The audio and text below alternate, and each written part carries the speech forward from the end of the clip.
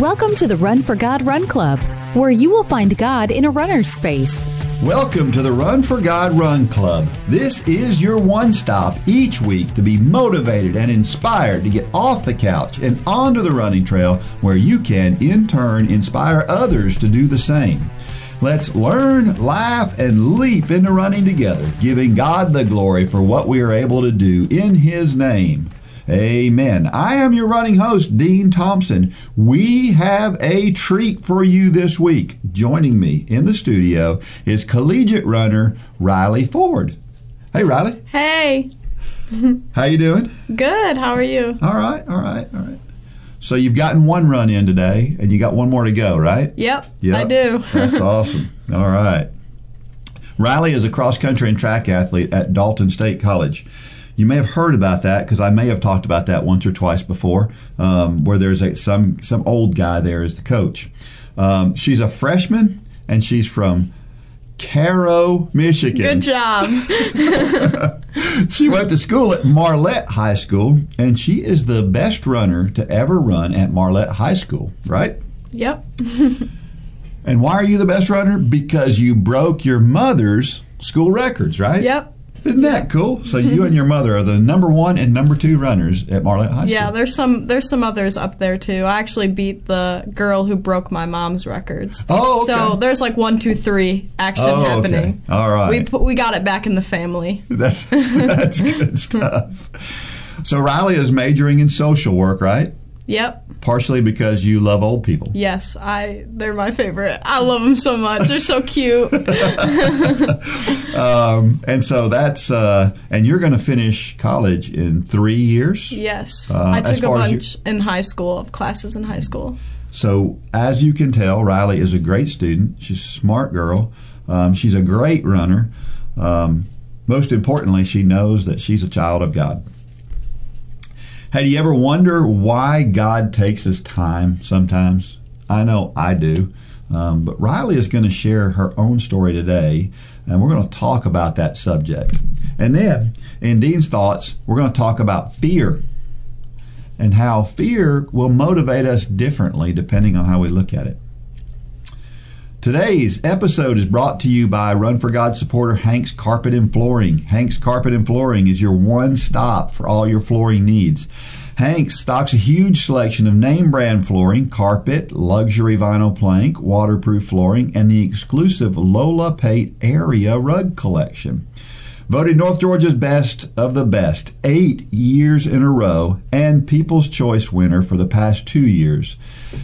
Great flooring, great prices. Why shop anywhere else? Visit Hank's Carpet and Flooring's giant showroom or hankscarpet.com for red hot deals. If you're in Dalton, check them out. All right, so let's see. You have a mother and a father and a brother, and your brother's name is Clint. Yes, right? Clint, like the actor. Named after Clint Eastwood. Yes, he is. See, that's so awesome. Are you a Clint Eastwood fan? I mean, I've only watched a few movies, but my parents are like, they love him. They love him a lot. Well, I'm right there with them, because when I hear the name Clint, that's what I think about Clint Eastwood. The Good, the Bad, and the Ugly is one of my favorites. Yes, I've heard about that movie many times. That's good. They're bringing you up right. And then your mom, she recently completed her first marathon, correct? Yeah, she did. It was virtual because the Detroit Marathon was virtual, but her and some of her coworkers did it, and they finished, and I wish I could have been there, but I couldn't. We had a race the day before, but Clint actually ran the last few miles with her because she was riding the struggle bus, but You know how marathons go sometimes. I do. Unfortunately, I understand the struggle bus really well as it relates to marathons. Let me share a Facebook post from this past week. It's from Melissa Lagana. I hope I said that right. I joined my first Run for God class 3 years ago, and I really enjoyed it. Sue Evans is an awesome coach. I kept running after that first 5K, and I met some amazing people. If I'm being honest, I probably kept running for the people, my tribe. My fire for running had dimmed. I almost quit this summer. In the fall, I joined Sue's class because we needed a room and I had to be there to open the room. I would not have shown up if the class didn't require that I be there to unlock. The Bible study, I needed for sure. But the running, I was just going through the motions. I'd run with the group, and many weeks that would be my only run. Halfway through class, I heard about the Couch to Marathon program, and I decided to sign up. Why, you ask? Because God made me do it, is my only answer, because I can tell you that I still wasn't excited about running. That fall class was coming to an end, and Sue would normally start the class in the spring. But we started wondering if we should start a new class on the same schedule as the Couch to Marathon program. So we did. Wait, what did I say? Did I say we? Yep, I volunteered to help her when I'm not even really into running at this point. Why? God made me do it. People started asking me about the next class, so I invited them. Still didn't really care about running. We have a big class, and it's filled with my friends who had never run before. Class starts, and as I watch my friends become runners, I start feeling the excitement build in me. We are headed into week 8, the hard week, and I'm more passionate about running than ever. But it's different this time. It's not about me. It's about helping people reach their goals. I feel like God is working through me to bring people to run and to bring them closer to Him, to bring us all together to lift each other up. An 8-year-old girl I know just got selected to participate in the Girls on the Run class, and she asked me to be her run buddy. I can't tell you how excited I am to do it with her. I get excited to see kids run and to establish healthy habits when they're young. My 8-year-old son told me last night that he'd do the Run for God program if we did it as a family. So here I am this morning, listening to God. Is He calling me to start a family class? No clue if that's a thing or what it would even look like. Please pray for me to see what God's leading me to do. I'm excited, but scared. A lot of stories like that out there. There are a ton of folks who are not sure. They get burned out. You've been burned out before, correct? Yes, I have. I've taken some time off because of it, and you come back better. Yeah, you get a little more passionate because you realize what you missed and you realize why you loved it to start with. Yeah, for sure. Yeah, that happens to a lot of people. Sometimes it's hard to run. Yeah. Right? It's just hard. It's hard to love being in pain sometimes. Yeah. And so when it takes so much effort, like running takes a lot of effort, when anything takes a lot of effort, it makes it difficult to continue doing that thing that you keep putting your body through. For sure, yeah. So we had a trivia question last week, and this was it. There was a guy from Canada who attempted to run across Canada in 1980 to raise money for cancer research. Tell me his name, what was unique about the attempt, and why he had to abandon the run after over 3,000 miles. Had you ever heard of Terry Fox before? No, I'm too young. Too young to know about Terry Fox. Oh, that hurts. I was around for this one, unfortunately. Well, unfortunately or fortunately, it was a very inspirational thing. Terry Fox, the reason why this is so notable is that Terry Fox was one of the first amputees to attempt to do something as crazy as run across Canada. He lost his leg. He was a runner and a basketball player in high school and college. And then, this was very young. I would assume because he was very young. In 1977, he was diagnosed with cancer, and they wound up having to amputate his leg. And so I think it was his right leg. And so the day before his surgery, he just happens to see this video about Dick Traum, who was the first guy to finish the New York City Marathon as an amputee. That was not something that people did. Today we look at that and we think, well, people do that all the time, right? I remember an amputee at the Boston Marathon one time. I ran by him, and there were these big, thick crowds because it was the year after the Boston Marathon bombing, and he is just playing to the crowd. He's running through, and he's waving his hand, and he's turning around and taking selfies with people in the crowd, and it was fun. So there's a lot more of that now, but back then, there weren't many people who did that. And so he was inspired. So when he got out of surgery, that was what he wanted to do, was to do something pretty big. And so he created this thing called the Marathon of Hope.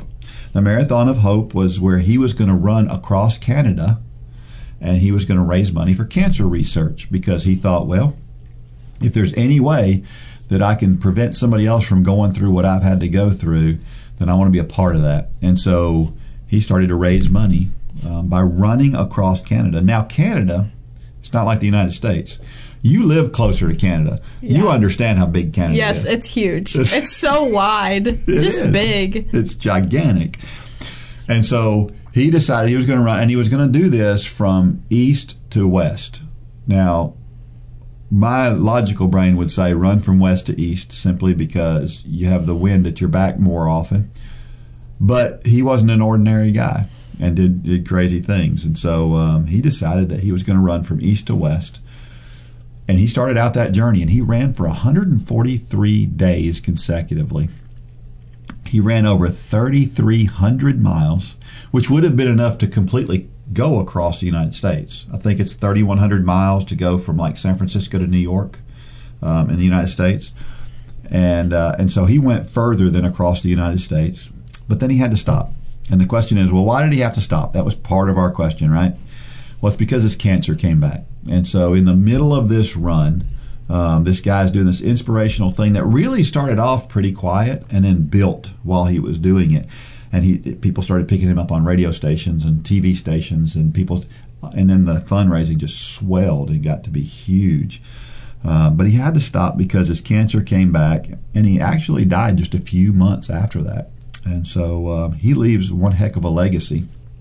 He's got this thing there's a thing out there now called the Terry Fox Run, which is done in over 60 countries across the world. And it's the largest one-day fundraiser for cancer research. When we think about cancer research, cancer is a well-funded thing. I say that when we look at cancer versus other diseases, there's a lot more research money going into cancer than almost probably any other disease, right? For good reason. But for this to be the largest one-day fundraiser, that's huge, right? So Terry Fox is you want to know how big a deal Terry Fox is in Canada? It doesn't get much bigger than this, okay? So who's printed on our money, right? Abraham Lincoln, George Washington, yeah, big names, right? Right. Well, in Canada, they decided they were going to print this new money that had somebody else's picture on it, and they took 5 or 6 people, and they were trying to decide between those 5 or 6 people. Terry Fox was one of those people. Terry Fox almost had his mug on currency, on money. Can you imagine? That's crazy. That's a big deal, right? Yeah. That's a big deal. So it's pretty neat to see athletes who are out there who have gone through something like that and are disabled in some way, and they get out there and they do something fantastic like this. We know one, don't we? Yeah, Harmony from the local high school team and Kahala's team. She is an inspiration, isn't she? She is, yes. Yeah. Have you ever been at one of those races where at the end of the race her entire team goes and runs her in? Yes, I've been at those kinds of things happen when they're finishing like close to last and that kind of stuff happens. It's really sweet. Yeah, it's really, really cool to see how her teammates supported her so heavily. But what was really interesting about Harmony this year is that Harmony didn't finish last. I don't know if she finished last in any races this year. I don't think she did. No. So she had a really good year. It was her senior year. She ran 4 years. And was a very inspirational figure to many. All right, so we are on this Couch to Marathon journey. So many of you out there listening to this are on that journey with us. And I know it's going well because I'm paying attention to the Facebook page, and I see all the posts, and I see so many people getting through that week 8 where it's really hard, where you go from running 2 8-minute runs to a 20-minute run. Now, for you, a 20-minute run is not a big deal. No, but I remember when it was a big deal. That's right. Yeah. Yes. Yeah, you can cover a 5K in under 20 minutes now. Yes. Yeah. That's yeah. But we like folks who take 20 minutes to cover 1 mile too, right? Yep. We like them all because the fact that you're out there means that you're lapping all of those people on the couch. Yep. If your teen is into rock and metal music that makes your ears bleed and your grandmother clutch her pearls, we can help. If your spouse yearns for music from the old days and wants to relive the music of their glory years, we can handle that. If you need a break from the day to spend time with God and recognize His goodness, we'd love to be a part of that. Whether it's rock and metal, classic songs from decades past, or heartfelt worship music, J Radio has you covered. Sign up for an account at jradio.com and download the app in your app store to start listening for free today.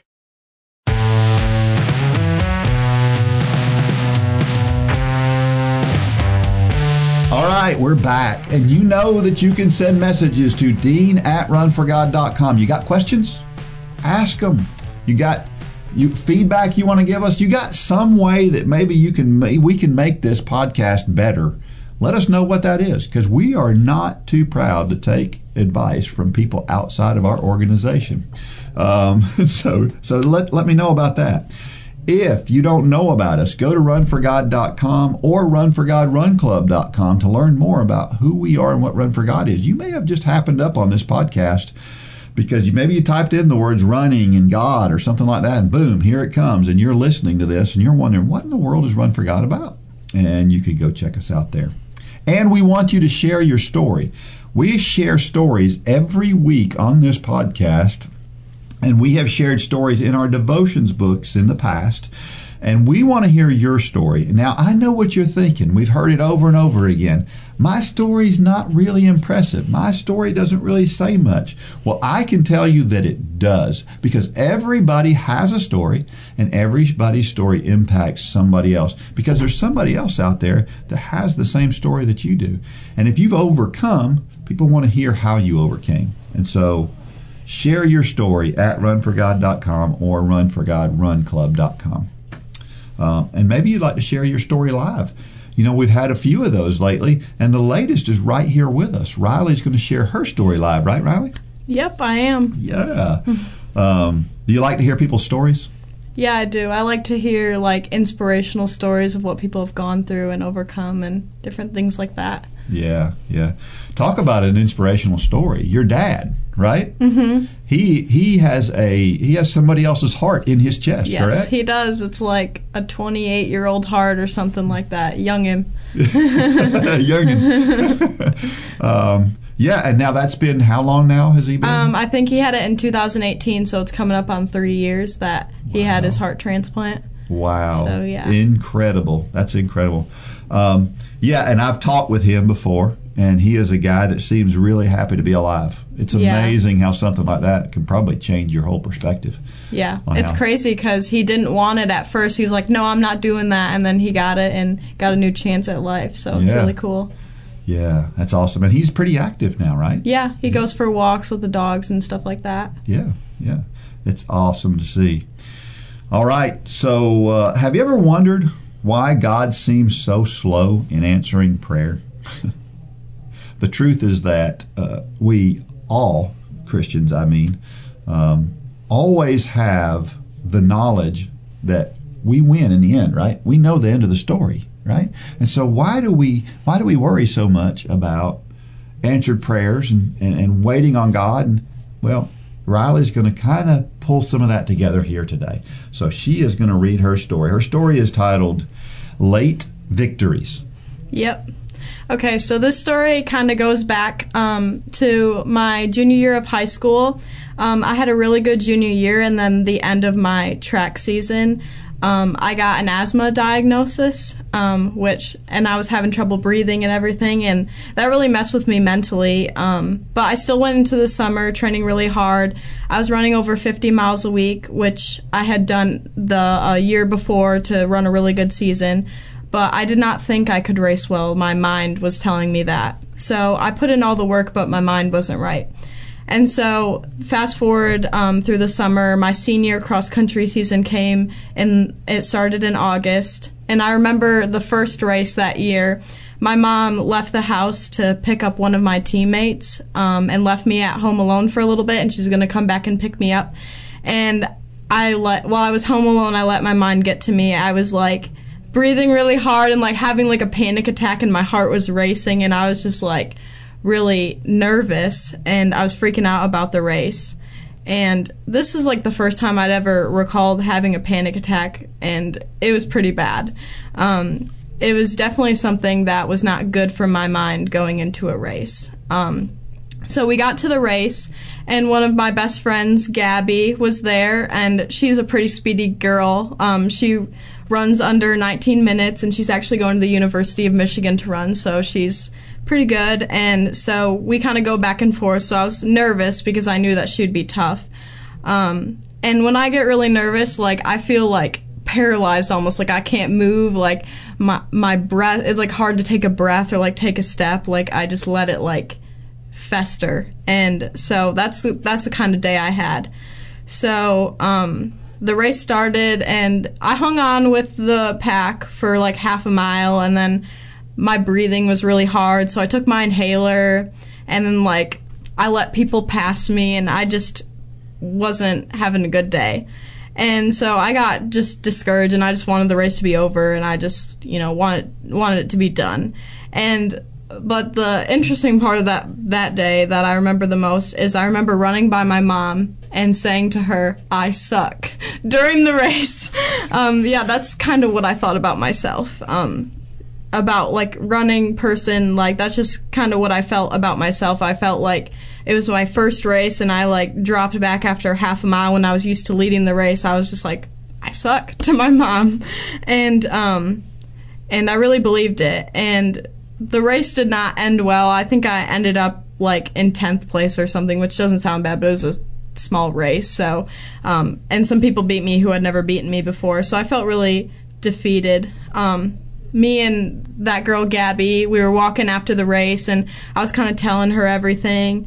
And I remember her saying to me, God gives his toughest battles to his strongest soldiers, and telling me that it would get better. And that kind of stuck with me all season. But at that point, I just wanted God to win the battle so I could be done with it and have it be better, like with a snap of a finger. But, that's not how God works. So that whole season kind of looked like that first race. I had a couple good races where I, came close to breaking 19 in the 5K again, like I had the year before. But I wasn't really happy with myself because I felt like I was putting in so much more effort than I had the year before, and like I was not getting the same results. I just felt like I wasn't fast anymore. And so at the state meet, major nerves there.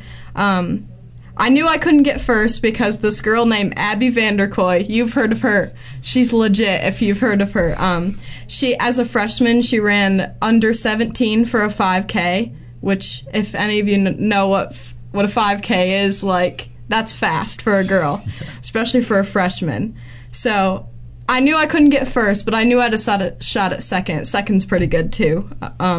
So I had been informed by a friend that the girl who had gotten second the year before my junior year was out with an injury, so that gave me more of a chance and more confidence going into the race.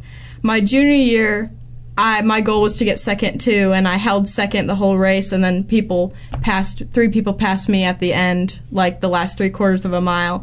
So this year I was like, that is not happening. I'm going to keep it the whole time. So I don't know if any of you are familiar with Michigan's cross-country state finals, but they're at the NASCAR track, the Michigan International Speedway, which you think that sounds cool until you're running on the inside of the track for 3/4 of a mile at the end of the race.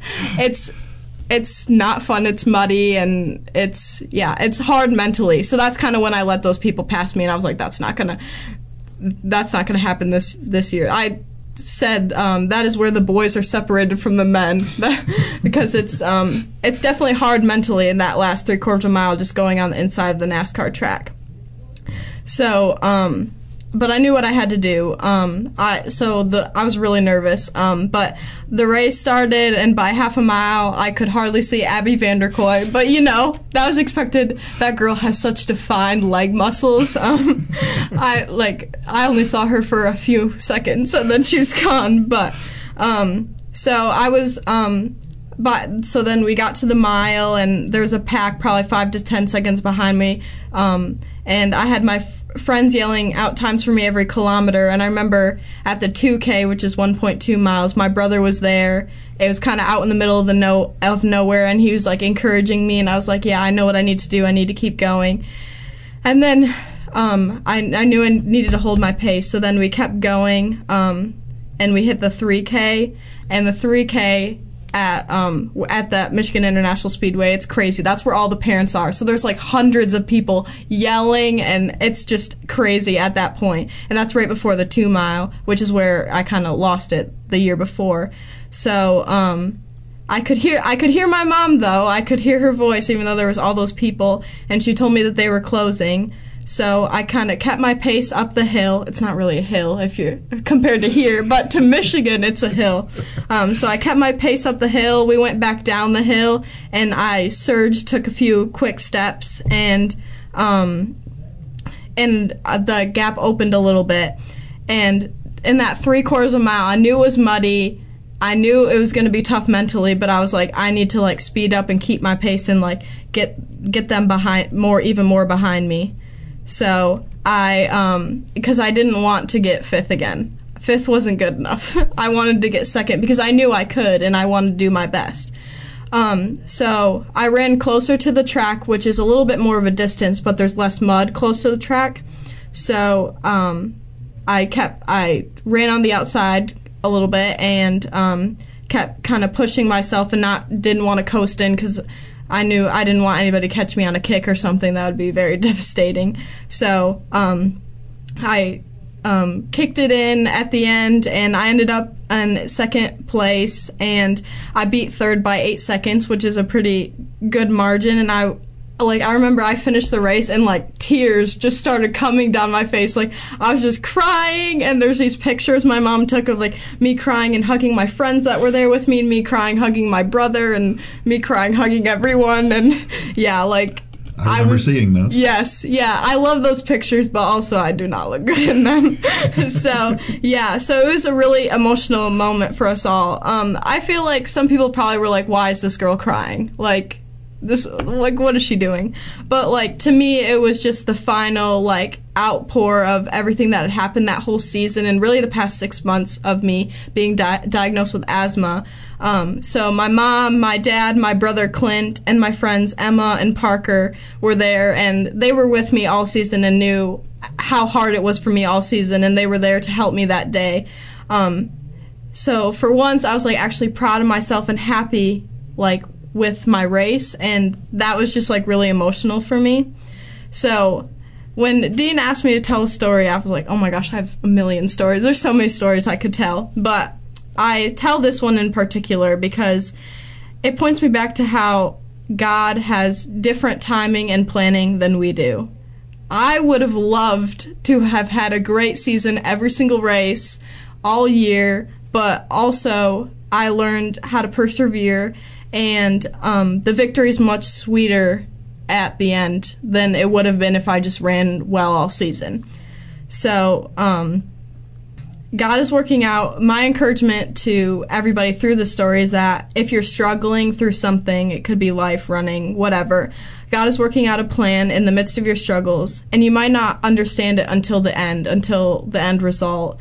I finally understood at the end like why I went through all that, and I just want you guys to know that God is working out a plan for your good. Yeah, absolutely. What a great story. It's funny you talk about hearing your mom in that big crowd. Isn't it amazing how we can pick out mom's voice? Yeah. You tell me you could always hear your mom too. Yeah. Just a quick story for anybody listening. I remember being at the state meet on a track, right? Mm-hmm. So we're on a track, and the way that this track was designed, there was one side was kind of the grandstand area. It was a huge area where there were parents just packed in. I mean, like wall-to-wall parents. The other side, there really weren't many people over there. So it was kind of quiet on one side and really loud on that side. I can remember being on the other side of the track and being able to pick my mother's voice out among, there had to be 1,000 people there at least. Wow. And I could pick my mother's voice out because she was that loud. I don't know if my mom's that loud, but wow. Man, oh man, she was loud. Yeah, so, but that's cool. And so you've got some scripture here Yeah, I picked out a few. Yeah, and so Romans 8:28, and we know that in all things God works for the good of those who love him, who have been called according to his purpose. All things, right? Even the bad things. Yep. We wonder sometimes what's going on. We don't know where God is. We feel like he's just we wonder if he's abandoned us. We know he hasn't. Yes. Yeah. But we have this feeling that, God, why am I all alone? Why have you left me alone? And the truth is he doesn't leave any of us alone, right? But it just feels that way sometimes. And I think he wants us that way. In your case, he wanted you to feel that victory be bigger in the end, and for it to be more impactful. But there's a qualifier in that too. It says those who love him. And so here's the question: how do we know who loves him? Right? How do we know that? And we're known by our fruit. That's what the Bible tells us, right? We're known by our fruit. If we love him, we produce fruit. We edify other people. We're a bright, shining light out among people. If we're his, and then he will work things for our good. And it says that we've been called according to his purpose. It doesn't just say that we're just part of his purpose. We're called. We're there specifically. Riley has a story. She has something that she is supposed to participate in God's plan, right? And it gets better when we read a little bit further in there. And I always like to look at the verses before and after Scripture, just to kind of put it in context and to think about it. And it says, after that verse, it says, and we know that all things God works for the good of those who love him, who have been called according to his purpose. For those God foreknew, he also predestined to be conformed to the image of his Son, that he might be the firstborn among many brothers and sisters. And those he predestined, he also called. Those he called, he also justified. Those he justified, he also glorified. So we're justified. What does justified mean? What does that mean to you? To be justified. He makes you right, like we do wrong things, and he, standing in front of a judge, he makes us not guilty because of what he did. That's a great way to, and then eventually we're not just justified, but ultimately glorified. And the thought of that is just astounding. And it goes back to our heart and how we do things to please God. If we're pleasing God, then that's what God does for us, and that's where we go eventually based on his plan for our life. Another scripture reference: 1,000 years in your sight are like a day that has just gone by, or like a watch in the night. And that's Psalm 94. Psalm 90, verse 4. Yes. This prayer was a prayer from Moses, right? And he's talking about how insignificant we are. And so you read that verse and you realize that lonely feeling that you feel when things aren't going well kind of makes sense, doesn't it? Yeah. Yeah. And it's hard to fathom how God can look at 2,000 years as if it's a blink of an eye. Yeah. I mean, there's a lot of things in the Bible we just can't understand. One of the things that I remember is this, and we use this illustration once in one of our just before one of our meets, and it's this rope, right? And you take this rope and you look at the events that happen on a rope on a timeline. We say the rope is a timeline, and you look at a 100-foot rope, right? And we take the tip of that rope that's this wide is your life, and the rest of that rope is eternity. And we forget sometimes how long eternity is. Yeah, for sure. We don't really think about eternity because we can't understand it. God can, we can't. But time is so insignificant in God's eyes and his plan. But then, in this same psalm, in Psalm 90, in verse 12, he says this: "Teach us to number our days, that we may gain a heart of wisdom." as much as time doesn't matter to God, using our time wisely is really important to God and to us, right? And that's kind of where the rubber meets the road, is how are we using our time? The time that we have that God gave us is short. We know that in the context of the way He thinks of things. How are we using that time? Obviously, you're pretty efficient with your time because you're going to graduate from college in 3 years. Yeah, I try to be. And I know how you are too. You're so completely opposite of what I was when I was in college, because you're like, you get an assignment and it's like done the next day, even though it doesn't have to be done for 2 weeks. Yeah, I got a paper done yesterday that isn't due until March 23rd. Yeah. So. Yeah. And today is March 10th. Yeah. So I would have been the guy that was doing it on March 22nd. Yeah. Yep. I cannot stand to be that person. Like, I would be like in tears, be like, I have to get this done. But eventually, as far as I can tell, we're going to be able to view time as God views time when we get to heaven. Mm-hmm. Imagine that. That's crazy, isn't it? Yeah. What a thought. James 1, 2, and 3. Consider it pure joy, my brothers and sisters, whenever you face trials of many kinds, because you know that the testing of your faith produces perseverance. We've talked about this one on this podcast several times, maybe as much as any scripture that we've talked about. The words joy and trials don't go together well, do they? No. It doesn't feel like joy. No, it doesn't. But this is definitely clear. When we do face those tough times, when we face those trials, as James calls them, we're supposed to embrace those as a positive thing. And so how hard is that to do? Very. Yeah. I think that's definitely a process and like something you have to continually remind yourself of. Do you ever stop yourself in the middle of a bad thing and think, okay, God, what's going on here? Yeah, sometimes I'm like, you need to think about this in a better way instead of just wallowing in your sorrow. That's what I think to myself sometimes. Yeah. Sometimes I can give myself too much self-pity. Yeah. And just be like, God is putting you through this for a reason. Like, be happier about it. Yeah. I've told the story on this podcast before about how I had this running streak going. I'd run every day for 5.5 years. And one day I just forgot to run. Yeah. I know that sounds crazy, but I did. And then in the middle of the night, I wake up realizing that the day is gone and I can't get it back. And talk about a time issue, right? And that I woke up in the middle of the night, and the first thing I did was beat myself up and think how bad that was. How stupid are you? You know, you had time. It wasn't that you didn't have time during the day. I had plenty of time. It wasn't that I was so busy I couldn't get it done. Mm-hmm. I just didn't get it done. And then I remember I finally relaxed and thought, okay, God, what are you trying to tell me here?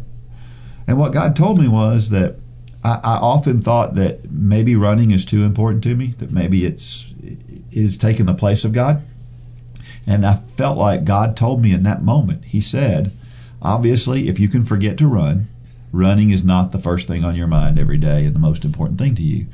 And that was so satisfying. Mm-hmm. And so to this day, as of August the 16th of this year, I will have run every day except one for 10 consecutive years. Wow. So so it's crazy, and we have to embrace those tough moments in a positive way. Have you ever heard a coach tell you that?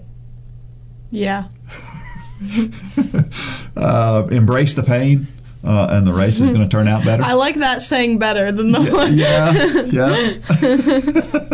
Embrace the pain, and things go better. We have some questions here. First question, how do you wait on God when things are either going bad or not getting any better? It's tough. I feel like it's not the same for anyone, and progress isn't always linear. It doesn't always grow, but I think just staying in the Word is so important. That's how God speaks to me most. And when I'm in the Word every day, or like right now I'm like in like twice a day, morning and night, like it just makes things so much better. Even if, you know, prayers aren't being answered when I like them to or whatever, that makes it easier. I know that like what He says about me and what His promises are. Yeah. So do you find it hard sometimes to pick up the Bible and read it, maybe if you're busy or something like that? Do you have to force yourself to do it occasionally?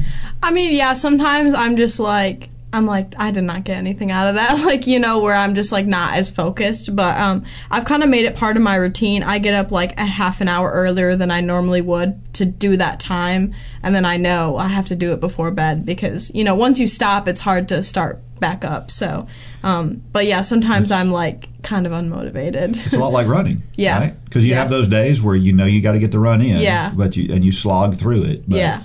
But you also know that in the end, that run that you did will make you better. Yeah. That reading that you did, even though you felt like you got nothing out of it, you got something out of it, right? Yeah. And I know I'll never regret like opening up my Bible and taking time from something else to do that. I know I'll never regret that. That's right. That's right. So consider this. God works for everyone, whether they wait on Him or not, right? So this talking about, we talk about how God waits, or how God works to the good for those who love Him, but He's actually working for everybody, right? Because the sun came up today, for example. Well, everybody in the world got the benefit of that sun. We would all be gone and dead if there were no sun, right? So God does things. He makes the sun rise on the just and the unjust, is what the Bible tells us, right? But He's not talking about just meeting needs in this case. He's talking about special consideration. And who are those special considerations? Those who wait on Him. That's what He tells us in that verse in Romans. So what does it mean to wait on God? What does that mean to you, to wait on God? I think just trusting and being faithful, like continually doing what He's called you to do, while also trusting that He's going to do what He said He's going to do. And He always does, doesn't He? Yeah. That's why it's important. Prayer and Bible study, you've already mentioned. Exodus 14:13 and 14 says this: "Fear not, stand firm, and see the salvation of the Lord, which He will work for you today. The Lord will fight for you, and you only have to be silent." Think about that. I love that verse. That's my favorite Bible story, actually. Is it? The party in the Red Sea. Yeah, I love that. I have that verse 14 written on my shoes. Son of a gun. Yeah, I do. Well, that's this whole idea. The Lord will fight for you. You only have to be silent. But it's not just standing there still, is it? Mm-hmm. It's a little bit different. He wants to work for us, but He wants for us to be reliant upon Him too. So He wants us to do things that show that we're reliant upon Him, right? Yep. Proverbs 21:31 says, "The horse is made ready for the battle, but the victory belongs to the Lord." He wants us to be ready, to do our part to be ready, the Bible study, the prayer, all of those things. But then He wants us to kind of step back and watch Him work, right? Instead of trying to rule our own lives. Yep. What we tend to do, we talk about this from time to time. We find something that's good, and we do that thing, and we expect God to bless it. Yeah. When that's not what He wants us to do. Yeah. He wants us to do what He wants us to do, and then He'll bless it. Yeah. Second question: why does God allow us to suffer? We don't like it, but it makes us stronger. It'll draw us closer to Him, and it produces perseverance. Yeah, you mentioned that word in your story. Yeah. The word perseverance. Yeah, I like that word. Yeah, absolutely. Yeah. The Bible says, "Great is the mystery of godliness." 1 Timothy 3:16. We talk about how we don't understand God and we don't know all the depths and things that God knows. And it says in the Bible, great is the mystery. Great is the mystery. It is great. God tells us there's going to be mysteries in our lives. And then when things happen that we don't like, we're surprised by it. Yeah. Right? We think we should know everything, but that's not how it's meant to be. No, it'd be bad if we knew everything. Yeah.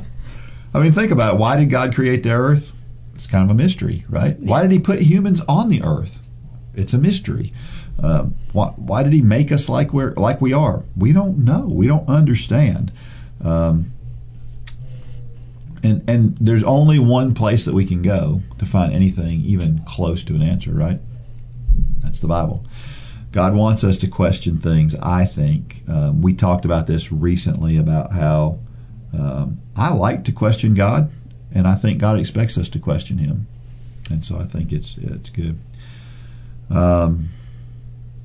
Sin is when we think about this whole idea of suffering, there would be no suffering on the earth had it not been for Adam and Eve in the original sin. Right. Sin produces suffering. We know that because of sin we suffer. Now, we don't always suffer because of a particular sin, but that's where sin came from. And it's actually our rebellion against God that did that. But he also provided rescue, didn't Which he didn't have to do. Which he didn't have to do, but he chose to do.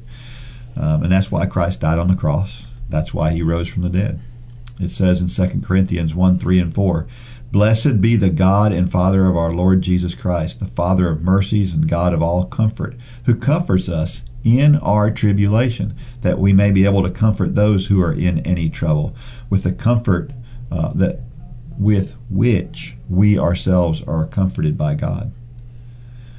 I think it's oftentimes the case where we go through these things, these tough patches in our lives, these tribulations, trials, whatever you want to call them, because God intends for us to tell that story later. We talk about stories on this podcast all the time for that very reason. It's part of the reason why you went through what you went through with that tough season was so that God knew you were going to share that story here today. It's amazing just how much he knows. It gives us a greater sense of oneness when somebody's gone through the same thing you've gone through. I know that there's a young lady here locally as a high school runner who struggles with anxiety before she runs, and I know you've had discussions with her about that because you've been through it. Right. God gave you that gift of, and we call it's a gift, right? The idea that you went through all this anxiety is a gift. Yeah. You didn't think it at the time, did you? No. But now you look back at it and you go, wow, I can help people with that. Yeah. I just think that's so awesome. Yeah. And I think that's probably the number one reason why God allows suffering. That's the Dean version. So, third question. How do we find more victories in our lives? Keep close to God, I think, for sure. And I think if you're closer to God, you'll see different things as victories when you wouldn't normally see them. Like if you weren't of God, you'll see something as like, oh, this is good, this can help me help somebody else or whatever, when you wouldn't see that if you weren't with God. That's a good point. The idea is we've got to find His guidance for our lives, and when we do, we see a lot more of those victories. Yeah, right? And we see the little things that He does in our lives as victories that we wouldn't normally see. Yep. I don't know if I've ever told you this story about my connection with Run for God. I had worked with Run for God for a little over a year. Well, when I started working with Run for God, I was making a lot less money than I made in my previous job. Less than half. That's a substantial pay cut. Right. I don't know if the idea of having a 60% pay cut is for most people would be like, there's no way, right? There's no way I could do that. Yeah. Well, I was with Run for God for a little over a year, and I had thought, I'm going to look back at my bank account. I'm going to see how much more money did I spend the year before, than I took in. So I looked at my bank account, and I remember it was July 17th or 27th. July 17th, I think. Not July. January. I'm thinking one thing and saying another. But I remember looking at my bank account on the same day, 1 year apart, and I remember looking at it, and it was $500 was the difference. I had taken in $500 less than I had spent. So I thought that was God's way of saying, I've got you right where I want you. Right? And so I thought, well, that's awesome to see.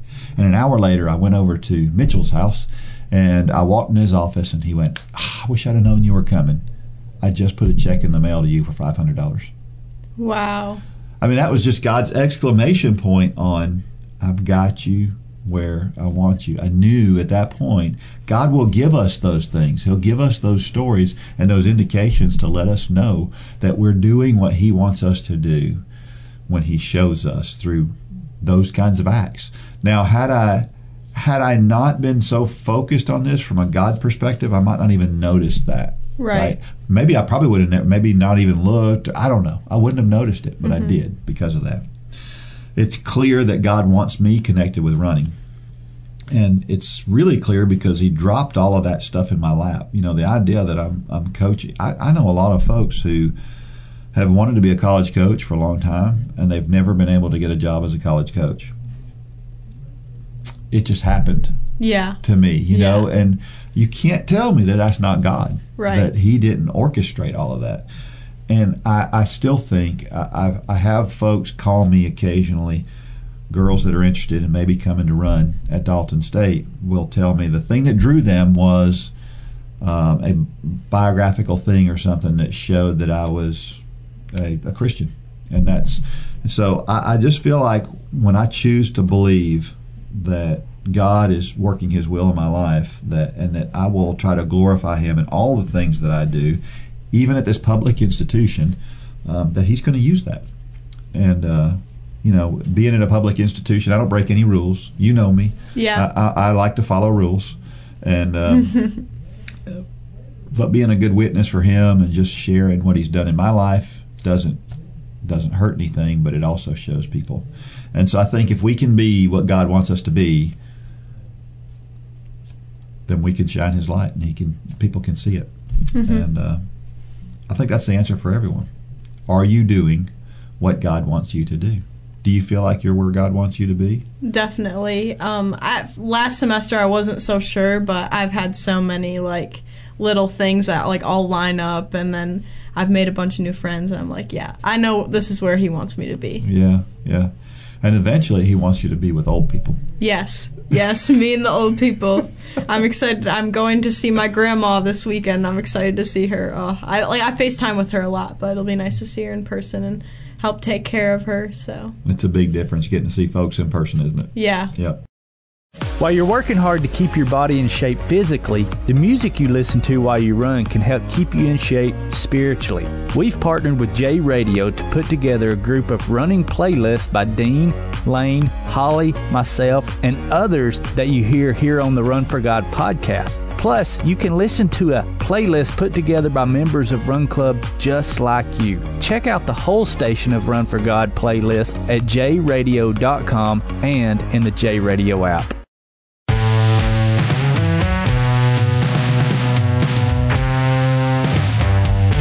All right, so we are back, and we're here with Riley Ford, a collegiate runner at Dalton State College here in Dalton, Georgia.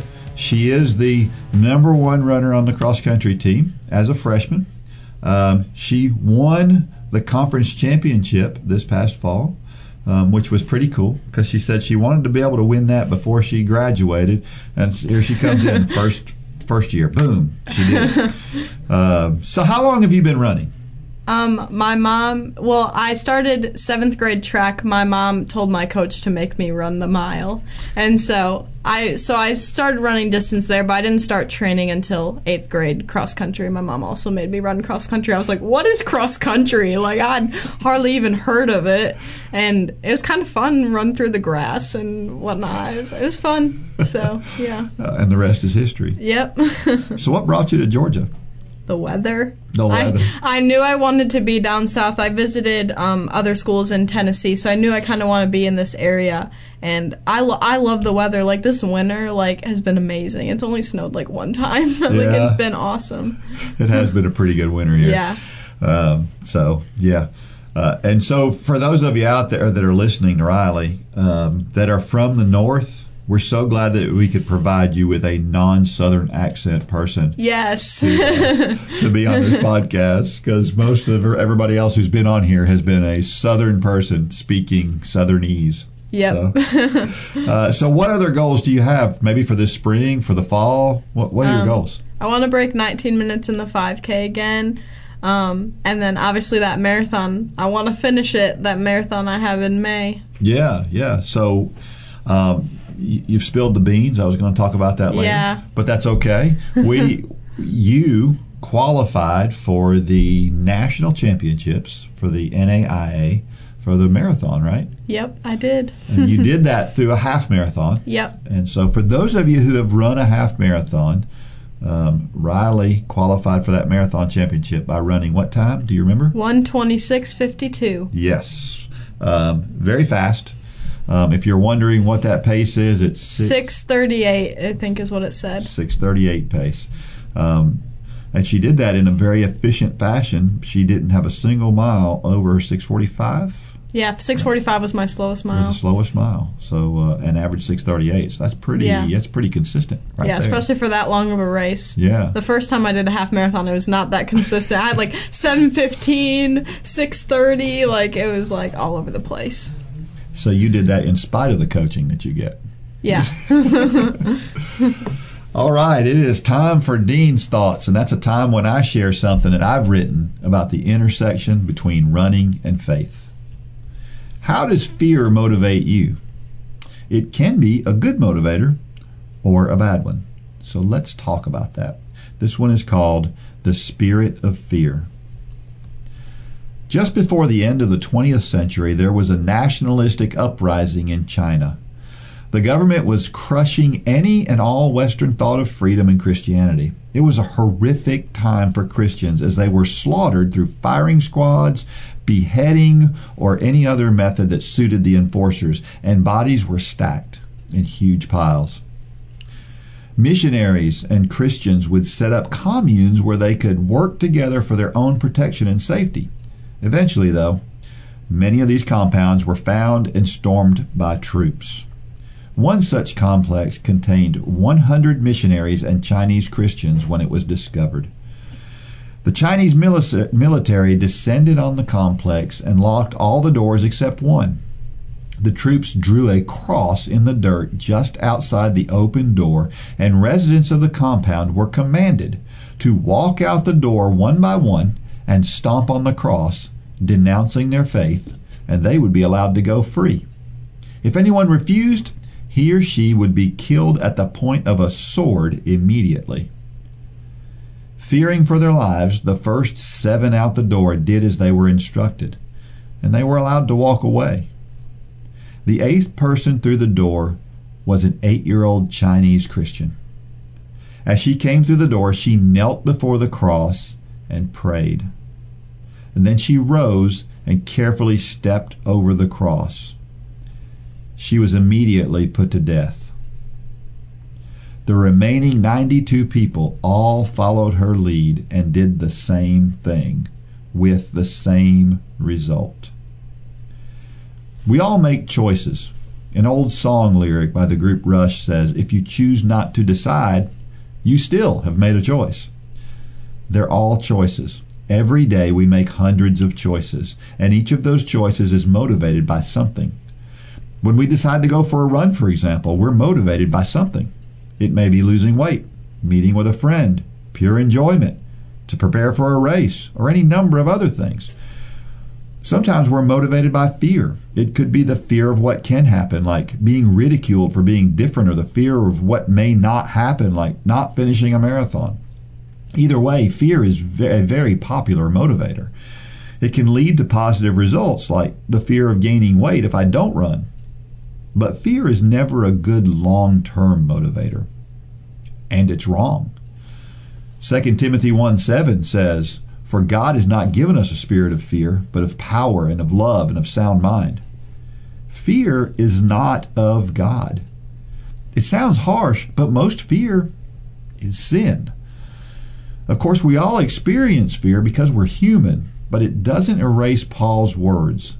God doesn't give us fear. We will always find things we fear, but it's how we react to that fear that is the key. When Jesus came to the disciples walking on the water in a storm, Matthew 14:26 says, "And when the disciples saw him walking on the sea, they were troubled, saying, 'It is a ghost,' and they cried out for fear." It was the unfamiliar scene, the impossible scene, playing out in front of them that caused them to have doubt and be fearful. Isn't that how we react to unfamiliar territory?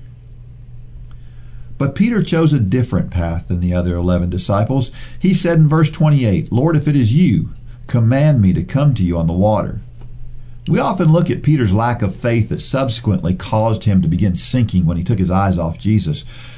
But what about the fact he had the gumption to leave the boat? His faith might have been too weak to continue walking on the water, but look at what his limited faith did.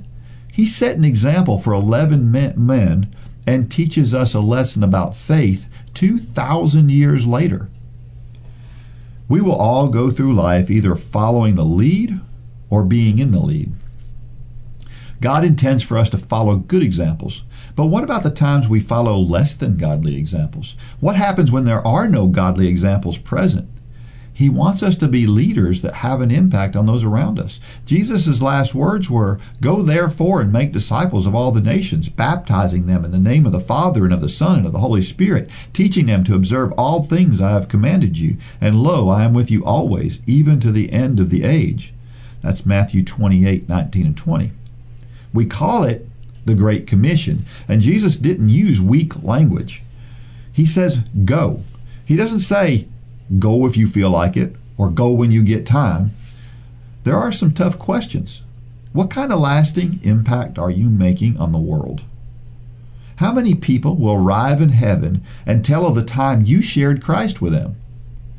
I tremble at the thought of facing an omnipotent God and thinking about the answer to that question. That's fear. But here's the toughest question of all. Am I going to use that fear to motivate me to share Christ, or am I going to give in to the more worldly fear of rejection or ridicule? According to Running USA, there were 7,643,600 5K finishers in 2015. The population of the United States is roughly 320 million. Only 2.4% of the population finished a 5K in 2015. If we assume that for every person who crossed a 5K finish line, there was another person who runs but did not complete a 5K, that's roughly 5% of the population who are runners. Out of a random group of 20 people, you are the only one who is a runner. You're pretty special. If you're a typical runner, many of the people around you know that you run, and chances are pretty good that many of them are inspired by what you do. If you've been a long-time runner, you probably know someone who began running because of that inspiration. It's amazing how impactful we can be to those around us by providing an example to follow. So here's the thing. You're a runner. You're already different, if not a little off your rocker for being a runner anyway. You already have it in you to stand out. Since we are a fraction of the population, we are a select group. Can we be the small percentage of the population who take the time to share Christ with others too? Even more special, if we are all loved, runner and non-runner, by a holy God who wants to see us take up His plan for our lives. He's clear about what He wants us to do, but it's up to us to find the path to get there. Pray for God's guidance and live without fear that that path becomes clear. None of us would be so insensitive to denounce the worldly actions of the first 7 people who came out the door of that Chinese commune. But an 8-year-old little girl kneeled at a cross, lost her life, and changed the lives of 92 people who came after her. But if those 93 people were asked at the gates of heaven what they did for Christ while on earth, they didn't have to cringe at the question. Woo! Is there something that paralyzes you? I mean, fear and like nervousness can be that for me sometimes, but I try to continually go to the Word and try to, know what God says about me and all that. Yeah. I remember a time, and I shared this on this podcast recently, where we were, as a group, the whole cross-country track team, we were walking into some place, and nobody wanted to. There was somebody sitting at an information desk, and nobody wanted to ask a question to the information person. That's me. And I had to walk through them and be the person to ask because everybody was scared to ask. Yeah. And when you think about it, it's a completely irrational fear, right? Yeah. Because that person is sitting there. There's a big sign, information. Yeah. They want you to ask questions. Yeah. And yet we're scared to do it. That's funny. So fear is real. And of course, you talk about anxiety, and that can be a problem. Yeah, You've had fear issues. of failure is like my biggest thing. Yeah, and kind of always has been. Yeah. But the Bible is clear that fear is not of God. Period. There is no ambiguity about it. If we're fearful, it doesn't come from God. Plain and simple. That kind of makes you feel differently about fear, doesn't it? Yeah. When you think about it? Mm-hmm. I talk with people all the time who are afraid of different running-related things. People are afraid of a race. They get race anxiety. Maybe they're afraid to try to run a little further than they've ever run before. Maybe it's just worrying about what everybody around them thinks. I tell a story, it's called Hey Out of Shape Girl, and it's about a girl who's running around the perimeter of her track because she doesn't feel worthy to be on the track. And it's because we're worried about what everybody else thinks. Yep. And in this age of social media, right, we're so magnifies it for sure. It does, doesn't it? And the truth is that we look at social media, and when you look at social media and you look at other people, what do you see?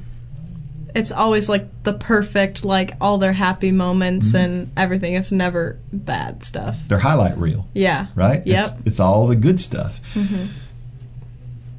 And we know that we struggle and we have problems. And although it's not we're not posting that on Instagram or Facebook, we know that we struggle through that stuff. And we just make this crazy assumption, which is crazy, really, when you think about it. That, well, I'm the only one struggling because look at everybody else. They look so happy. Yeah. But how do you look to everybody else? Happy. Perfect. Yeah. Right. God does not want us to be fearful. And I think that we feed into a lot of things socially that cause us to be more fearful than we should. And we should cut that out. Yep. I agree. If you've ever participated in any sport, you've probably met a great coach. Great coaches inspire us to do more than we ever thought possible. You can be the leader that helps others achieve things they never thought possible. You, yes, you have the ability and the opportunity to be that person. All you need is a heart to help people and the ability to follow a plan. The Run for God 5K Challenge will come ready to help you inspire those around you.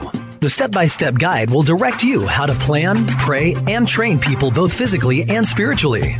You can help them become more fit in their health and in their walk with Christ. Share your passion. Go to runforgod.com to find out how to inspire others to accomplish big things.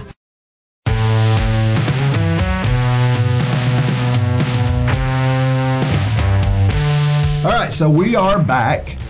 So, Riley, what do you plan to do with your social work degree? What kind of job do you want to have? I want to, you already know that I love old people, so I want to be in like healthcare somewhere, so hospital, hospice, nursing home, something like that, and just help the old people. Does that worry you at all to help old people that you know at some point in time may not be here for a long time? It is kind of sad. Like I'm a certified nurse assistant. I'm a CNA. And so, sometimes it is sad because they're just like, they're going to die soon. And, they're on their, kind of last little bit. But also I feel like it's important to help them because a lot of people overlook them and, just don't see their worth just because they're old and they can't do as much. So I think it's important to, be that person to help them and, make them feel worthy. Yeah, the bright shining light we were talking about a few minutes ago. Absolutely. So once you get to this point where this is you find a job, is that job going to be up north around Michigan, or is it going to be somewhere south? Hoping to be down south. Yeah. I don't think I could do another Michigan winter. I really don't. I had enough in the 18 years of my life. I'm good. All right, and so are you nervous about this marathon upcoming? I haven't thought about it too much because it seems like an eon away because we have cross country nationals and the rest of track season. But I'll be nervous. Yeah. I'll be really nervous. But I know that the pressure isn't on too much. It's my first year and I'm just looking to finish and do decent and not die and not be able to finish. So being smart. I can tell you your coach does not want you to die. Yeah. I am certain of that. It should be exciting. So you've got national championships for cross country before that. April 9th. Are you excited about that? I am excited about that. I think it'll be really good. I've never run a race in Iowa before. That'll be kind of cool. And you said it's fast, so it's a fast course, and there will be plenty of competition there. Yeah. It'll be kind of crazy, but I think it'll be cool. Yeah, because the winning time should be mid-16s, I'd say. So, yeah. There's a couple of really, really fast girls out there. Yeah. And for your marathon, well, that'll be done down in Gulf Shores, Alabama, which is basically the tropics. Yeah, and it's May 28th or something, so it's like summer. Yeah. I am nervous about that, but they start at 6 a.m., so it'll be a little bit cooler at 6 a.m. Well, you came down here to look for warmer weather, and you're going to, by gosh, get it. Oh, I know I am. Already got some. All right. So we have a trivia question for this week, and here is the trivia question. There is a group of people from the Copper Canyons of Mexico who are known for their running prowess. What is the name of the group, and what was the name of the book that made them exponentially more widely known? Don't say it, but do you know the answer to this question? I don't think so. You so. don't know the answer to this question. All right. Now, if you know the answer to that question, or if you've Googled it in the time that I've been talking since you heard that question, and then you can send that to dean@runforgod.com. The first person to answer that question is going to get a Run for God Run Club box with a devotions book and a mug and a t-shirt, and you're going to want that. So let us know what your t-shirt size is too when you email me at dean@runforgod.com. Don't send that through Messenger. Don't send it through customer service at Run for God. Send it to dean@runforgod.com. First person to answer gets a Run Club box. So every week we share a reason of why running is so awesome. And this is my reason for this week. Your dog can run with you. You ever run with a dog? No, I don't like dogs. You know that. They scare me. So in honor of Riley, we're going to talk about dogs. And think about this. Is there any other exercise out there where you can bring your pet? Can you think of one? Off the top of my head, I can't think of Not many. Yeah. No. I mean, you can have your pet at an event or whatever, but you can't actually participate in it with them. Yeah. And of course, running with your dog is not for everybody. Riley says she's not going to even try. No. And it's not for every dog either. I've seen dogs who clearly don't need to run. Actually, my dog, Flojo, she's named Flojo for a reason. If you're into track and field, you know the name Flojo. She was at one time a world record holder in the 100 meters. She was a sprinter. My dog is a sprinter. Mm-hmm. She can run for about a half mile and then she is done.